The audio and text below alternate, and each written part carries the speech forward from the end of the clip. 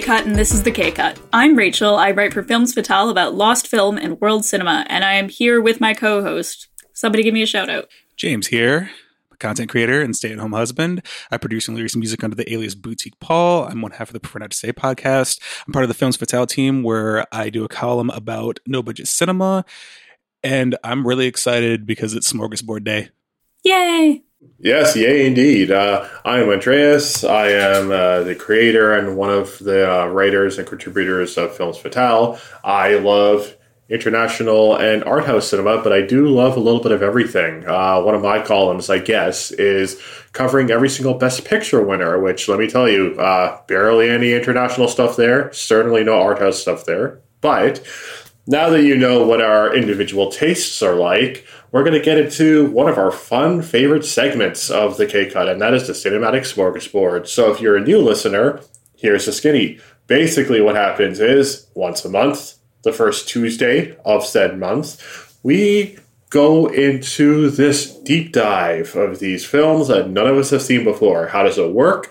Each co-host recommends a film to the other person who has never seen it, and we get to explore each other's styles a little bit more and more and more as the year rolls on. So that's the first half of the episode. We're going to get into these brand new films that we have never seen before, respectively. So Rachel got a film, I got a film, James got a film.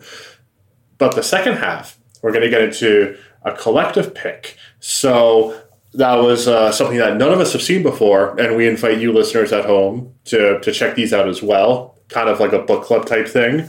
The film for this month was Flowers of Shanghai, but we'll get into that in the second half. You're just going to have to wait. For now, we're going to get into our individual picks. So who wants to start?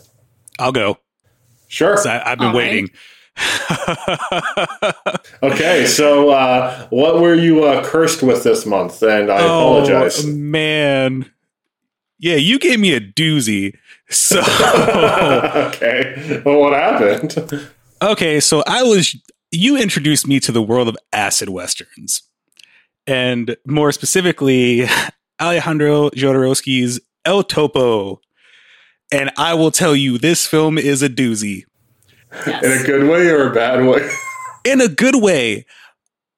So, okay, so I think one of the things I was most impressed with was how a good part of this movie went from Western to almost a martial arts flick in approach. So I guess I'll just give a quick run through. So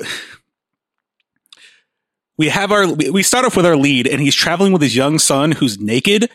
I'm really confused as to why he was naked most of the time for when we see him, but he happens upon this group of banditos. They're these criminals that he ends up defeating and liberating these people, which they were a religious group. So almost like clergymen. And then there's a woman who is held captive by these guys. And then he ends up leaving his son with this group of kind of priests and takes the woman with him. And they end up lost in the desert, where there's a really problematic scene where he assaults her, and then she's like, I can't love you unless you defeat the 4 gun masters who are residing in this desert. And I'm just like, hold on, how did we get from like really weird Western to like martial arts style? You have to defeat this these people. Lineup of bad people. Yes. Yeah, and then it ends up morphing into something completely different by the end, and I'm not going to spoil that because it's just really wild. But I will say, there's a reason I love 70s cinema, and it's because it seems like everybody was so unhinged and just did whatever they want. It was like there's no rules, especially with this. But also, how artistic this movie is. Because this movie isn't just nonsensical. Everything is done with intent. And that was that really kept me watching. Because, all the like allegories and just the way certain shots are and the way he presented the story, it's like, oh, this is really weird, but this is genius. Yeah, no one could call it thoughtless or poorly made. They could call it overly challenging or it's not for the shocking. fan part. Exactly. They could call it shocking, but it's so hard to see, to try and claim that stuff here was just happening for no rhyme or reason. I feel like Jodorowsky most certainly he mirrors somebody like a Kenneth Anger with this imagery of the occult, or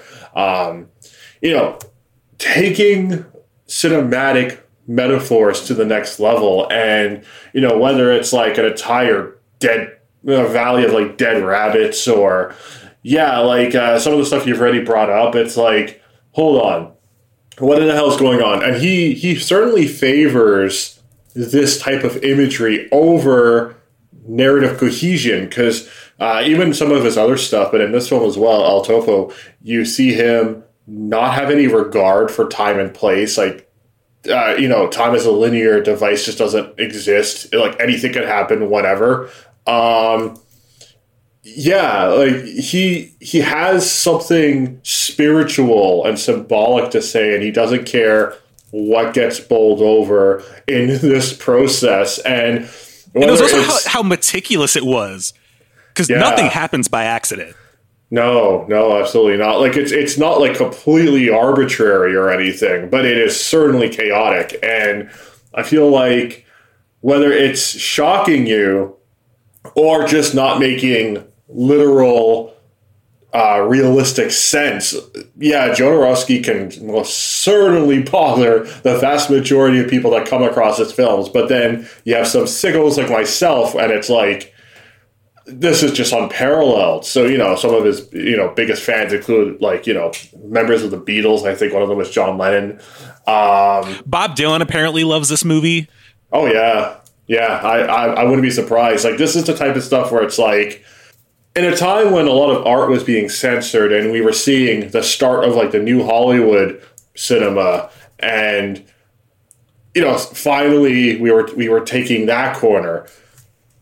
There's this which, like, completely steps on, it's not even about breaking the rules. It just aren't any rules. Like, this, as you said, James, this took what other directors were doing to try and rebel to a whole new level. It's not like Alejandro Jodorowsky was trying to rebel. It's as if he just didn't even know there was a book that you were supposed to follow. Like, this is just him on a natural level, and that's why I feel so, like, effortlessly insane. Well, I mean, you also got to think it's also coming out around the same time as, like, A Clockwork Orange and Straw Dogs and all this really weird boundary pushing material that really, like, and all these films were getting banned in multiple places. Like, it's amazing. Like, people talk about censorship now. It's like, in the 70s, there were films being banned everywhere all the time. Yeah, absolutely. And I'll say this, though, before we move on. This is not even his weirdest film. No. Like, you're looking at I can't wait to get into more. The Holy Mountain. The Holy Mountain, to me, is quite possibly the most indescribable experience in cinematic history. There's more shocking, there's more disturbing, but in terms of, like, describing what you've seen, if you like the spiritual pilgrimage, let's say, of El Topo, then The Holy Mountain, which I prefer El Topo as a film overall, but if you love that weirdness and seeing all these allegories and trying to make sense of it, The Holy Mountain is, like, no pun intended, the holy grail of this, and you'll be like, all right, time to watch this and see what's happening, and try to come up with 7,000 different answers by the end of the film. So if you want that experience, you've got The Holy Mountain. What I would say about El Topo is that it is a decadent film, and I don't mean that in the sense that it has a huge budget or lavish backgrounds or anything like that. When I say decadent, I mean it has no holds barred and it's constantly piling on more and more. So I would say that even though it's a small production, it's a very big movie. Even with, like, whatever budget it might have had, you're absolutely at the scale of it, and I think it comes from the ambition of Jodorowsky. It's the ambition makes it feel larger than life, and it doesn't matter like how it was made, because, like, the original copy of this before it was remastered really doesn't look that good, but it doesn't matter because it still feels massive. Mm-hmm. Fantastic. So any last words on El Topo before we move on to a more reasonable and normal movie? No, I'm good. I'm good. Cool. Okay. Well, Rachel, what about you? I'm sorry to have recommended El Topo to James, because I know you're trying to squeeze in every picture, and I know that was probably a very strange one. But what did you have to watch this time around? I watched Road Racers, which was an early Robert Rodriguez film, And it was actually part of a series of television movies that was remaking certain B movies from the 1950s. There was Road Racers, there were a bunch of others. And this one is interesting because I think it was the movie that I think they wish they could have made at the time. So there was a lot of appreciation for the medium. You know, this was the stuff that Robert Rodriguez really fit into his entire career. But he's also updating it, he's making it grittier, and there's also a bit of an ironic humor about it. I think he's noting that some of the things in it were pretty square. So this movie looks lived in. It's not the sort of sanitized world of 50s movies, the perfect haircuts and things like that. It's updated and it's appreciated, but it's also a bit of humor. Yeah, that was one of the things he was trying to do because he specifically kind of took out looking at things from like a parental lens where, you know, the kids learn their lesson by the end of it all. And the parents were so impossibly square. Right. And it's funny because I think his was the last one being made, and reading the diary that he wrote around the time, he said that they were treating him like he was the one they were pinching pennies with because everybody was going over budget and he was having all these issues that other people weren't having. And what's amazing is this film was shot in 13 days with $1 million budget. Wow. Yeah, that is unbelievable. And he also got this like insane amount of camera setups. Like all the, like, I forgot what the count exactly was, but yeah, he got like a record setting number of camera setups, like just all the shots he was getting. Cause he shoots to cut. He doesn't shoot to like edit later. Like he doesn't do everything in like master shots and puts it together. Like he already knows what he's going to shoot. So he shoots it as it is. And it's also cool because he actually wrote this with a friend of his, like one of his old buddies from school. And they actually based one of the characters, John Hawk's character was actually based on his friend. Mm-hmm. And the musician that was in the band that's kind of throughout the movie, he was actually somebody from Texas that they knew about. And he's like a legit like rockabilly musician and like lives the lifestyle and everything. Yeah, that definitely shows. Oh, yeah. And he's actually the composer for the movie. Oh, because I think the only music that they got licensed were a few Link Ray songs because they wanted to actually have something kind of authentic. But yeah, he actually got because they had another composer, but he thought that he should be it because of the story and the setting. And apparently all the other movies weren't really like that great. And it was kind of like plain and boring, which by the end of it all, they actually sold the series on the strength of Road Racers because it was the best one. That's understandable. Yeah. I think there were about 10 in all. Yeah, something like that. And it started all sorts of like, you know, up and coming stars in the 90s. But yeah, it was also the American debut of Salma Hayek. Oh, wow. Yeah, that was the first. He put her in this to convince them to convince Columbia to let her be in Desperado. And I think it was also an earlier role for David Arquette, who played this role amazingly. Yeah, I'd agree. I also really appreciate the originals from that era, the sort of like teenage crime wave sort of thing. So it was really neat to see how much respect Rodriguez has for the genre at the same time. He's not just taking the piss at them. Yeah, it's injecting a modern sensibility in the right way and exactly. Not just trying to, like, it wasn't set in the 90s. And I think that's what was the best part is like they actually tried to keep it to the time. It's not sanitized. Yeah, it definitely isn't. Also, just like, it's funny. There's actually stories he was talking about how the cast ended up like styling their own hair because they were doing it better because everybody was kind of just going through the motions and kind of like ruining the looks. Yeah, I don't know. I think the story of the making of it is a lot more fascinating than the film itself. But I think it's just a good movie overall. And I think for a TV film, it really knocks it out of the park. Oh, yeah. I didn't even realize it was a TV film until I looked it up. Like, it's got a very good production value. Right. I didn't even know it until like they re-released it. Like I didn't know it existed. And I was like, oh, that's cool. Yeah. Imagine if like all TV films back then were shot that good. Yeah. Well, they are now. I think they're getting a lot better. Oh, yeah. Well, I mean, I think the streaming services kind of helped push that along, though. True. It's like they can't afford to make something cheap and cheesy. Exactly. Although, you know, there's something about those early creaky ones that still brings out the nostalgia. Oh, yeah, most definitely. Mm-hmm. So what was the third movie that was recommended this week?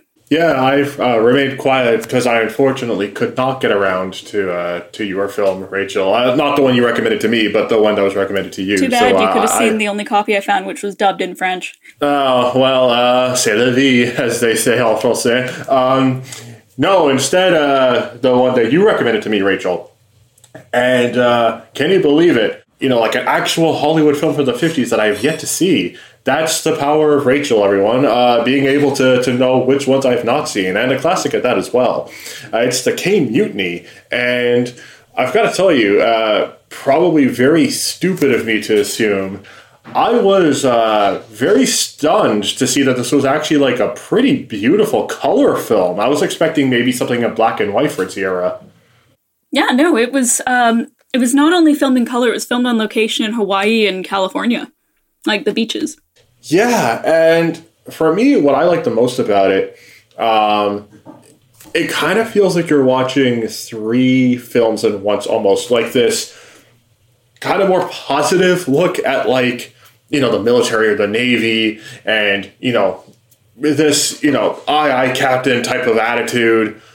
Then it goes into the titular mutiny side of things, and it almost turns into like a disaster film of sorts when the actual, you know, the Caine, the sea vessel that we're discussing, undergoes this massive storm. Obviously, some pathetic fallacy done pretty well, but then it ends up with. Like it's almost like a courtroom drama. So you're really getting this triptych of films here, and it almost feels like there's three acts because you don't see Humphrey Bogart for a while, and then bam, there he is. Yeah, it really is a film with three acts, and I feel like for what it's worth, each act has its own prominence, which certainly makes the Caine Mutiny worth the 2 hours. You can definitely say it's stage origins. See, I should have done my research. I actually didn't know it was built for the stage, but now that you've mentioned it, I even like the ship storm, or sorry, even like the storm scenes.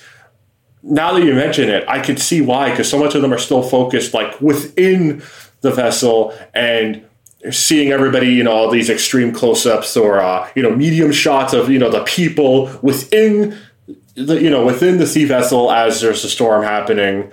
It's not really fixated on just the storm itself. So I totally believe it now that you've said it. Yeah, absolutely. And the U.S. Navy also had its hands very deep in this movie. Like they had to have a little title card saying there was no actual real mutiny in the United States Navy, which I think was true at the time. Not sure if it still is. I have no interest in naval matters, but anyway. Wait, so this is not based on true events then? Okay. No. I believe there was one attempted mutiny on a naval ship in 1842 or something, but nobody going in to see the Caine Mutiny would remember that.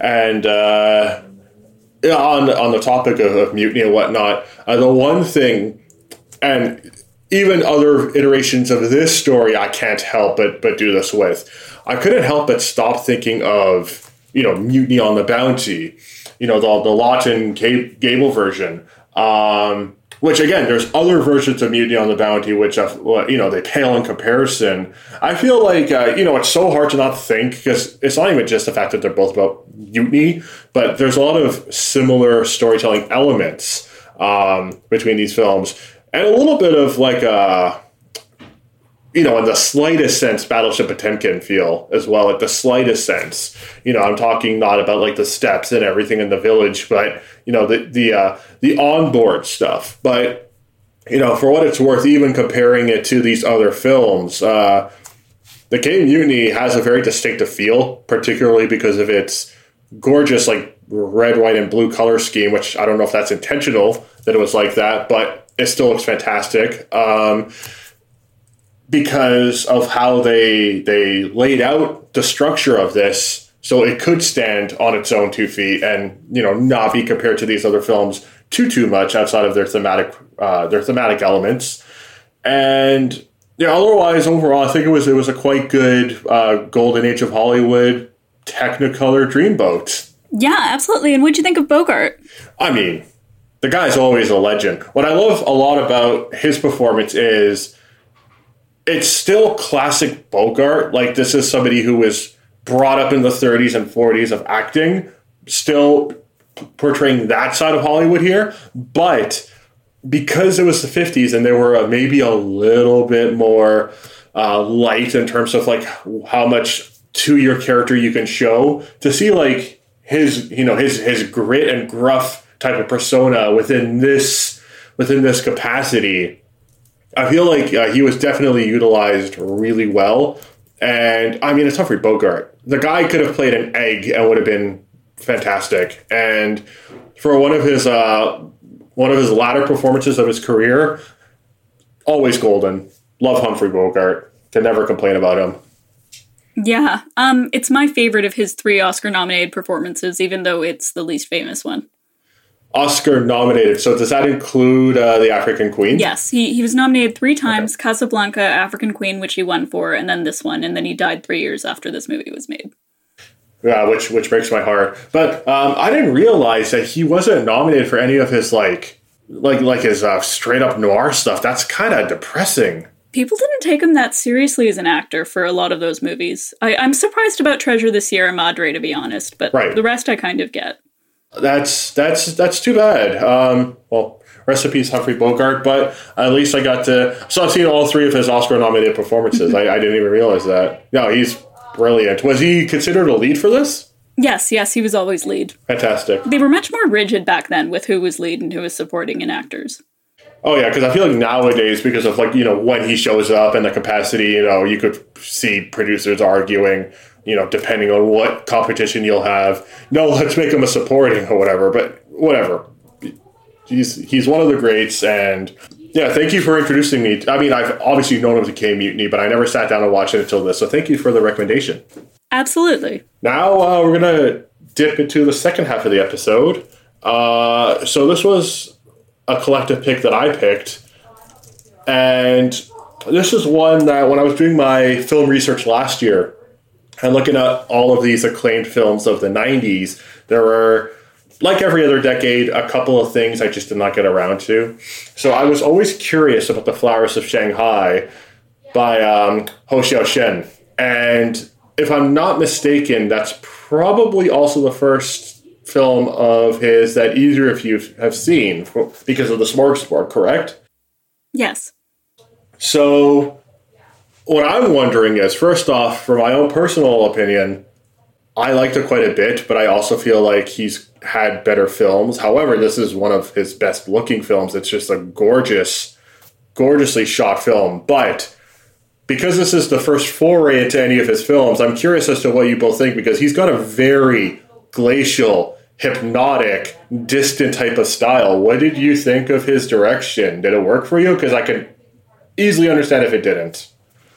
It was definitely something that is not for everybody. For sure. More regards, I'd say pacing, and I think the subject matter. Mm-hmm. It's one of those, it's very balanced in the tempo at which it moves. And I can see where some people would get lost, but I would say it's also very interesting because it's very isolated, because it takes place in rooms, and a lot of the same rooms. Mm-hmm. Yes, and not only are the sets isolated, like it only confines itself to those few spaces, but it's about a lifestyle where you are by default isolated from other people. It's also a society that I think is isolated from the rest of Shanghai.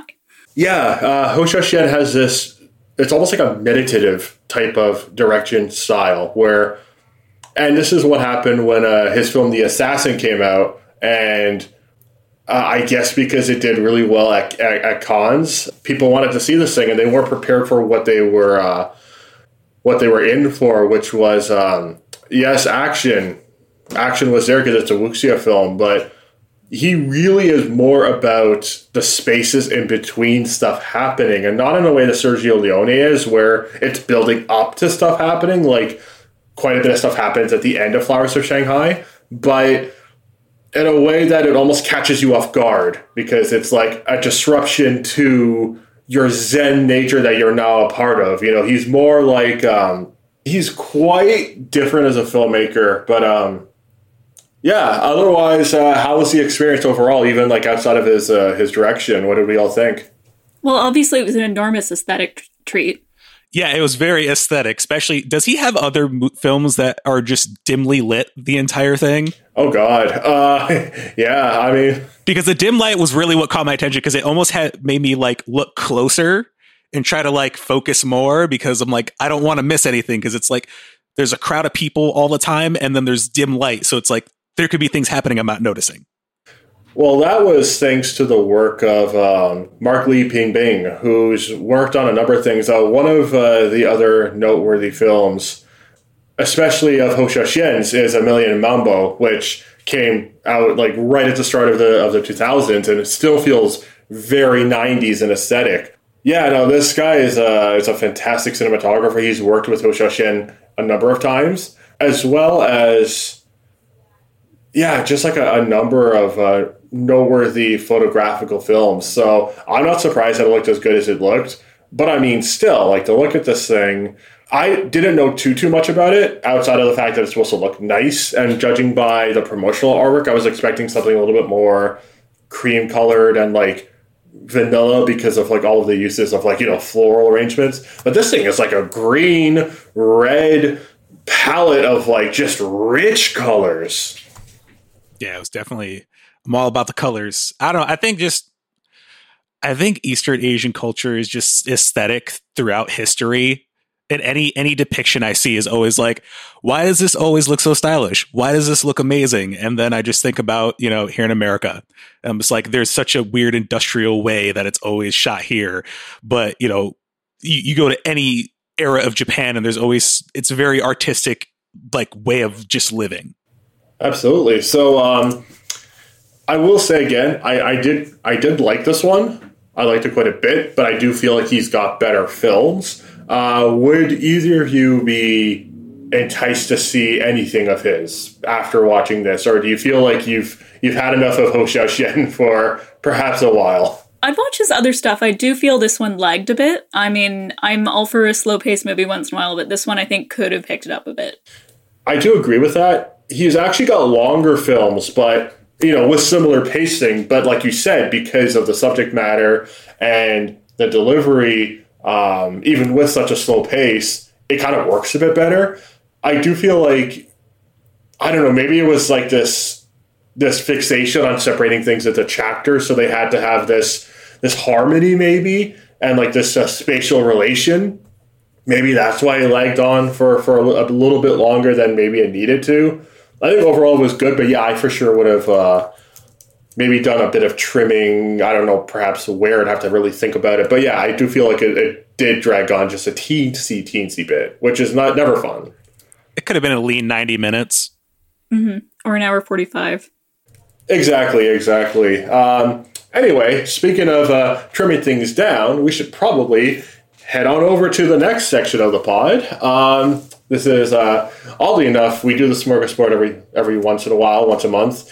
But this is typically when we get the happiest, is finding out what we get to watch next month. So before we do that, though, you're going to need to know where to find us. So, Rachel, where can you find us? We're on Twitter, Facebook, and Instagram under the K-Cut. We like to post about our upcoming episodes and little tidbits of film trivia, so come join us there. Absolutely. Sounds good to me. So, the way that this works is, for new listeners, now we're going to give each other our new picks for the month. So, we're going to have one communal one we're going to say for the end. We go in a certain order. So, since I went, now it's James's turn to pick a film for all three of us to watch. Hopefully none of us have seen it. Otherwise, I'm going to be giving something to Rachel. Rachel, you're going to be giving something to James. And James, you're going to be recommending something to me. So, who wants to find out their film first? Oh, I would. Me. Well, Rachel said it first. I'm so sorry, James. You're just going to have to wait a couple of minutes. So, Rachel, for you, for better or for worse, I'm wrapping up my cinematography list. Mm-hmm. And there's one film that stuck out. And I've brought it up before. I don't think you've seen it. I don't think I've recommended it before. It's getting to a point where I'm forgetting what I've recommended. Me too. But that's a good problem to have. So, I'm hoping you've not seen this, but one of the most visually arresting, beautiful films of all time, and one of my personal top 10 favorite films of all time, I'm recommending to you The Double Life of Veronique by Krzysztof Kieslowski. Yes, I've never seen that, so that is a good one.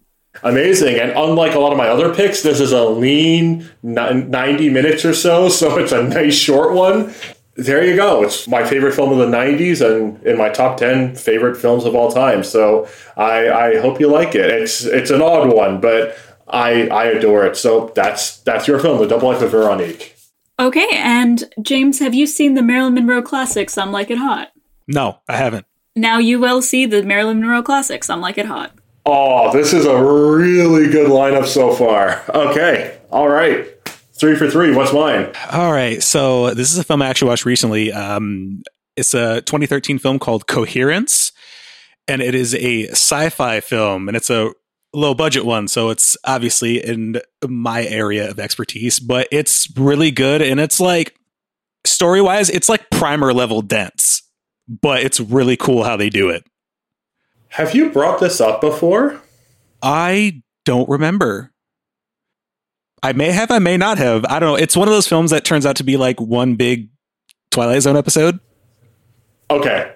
Say no more. That's right up my alley. I am so stoked now. Fantastic. So we've got Coherence, The Double Life of Veronique, and Some Like It Hot. So that's 3 of the 4. James, since we're still on you, what are we all watching for this month? So I decided to go with the 1982 Bollywood film Disco Dancer. Ooh. What? Yes. So we're going to India. I'm loving Bollywood. That is so out of left field. Wow, this is interesting. We haven't talked about Bollywood on this pod before, so fantastic pick. Yeah, I saw a clip of it on Twitter once, and I just was like, I thought about it recently, and I said, you know what? Yep, this is gonna be it. We're gonna go take a trip to India. Sounds good. Awesome. So, listeners at home, if you want to join us, you can watch any of our 3 picks. So, Coherence, Some Like It Hot, and The Double Life of Veronique, or you can take part in our communal pick, chosen by James this week. It's Disco Dancer by Babar Shabash. So, this is going to be some exciting, versatile stuff. Otherwise, that was the K-Cut. Thank you so much for listening to another episode of the Cinematic Smorgasbord. See you next month or next week.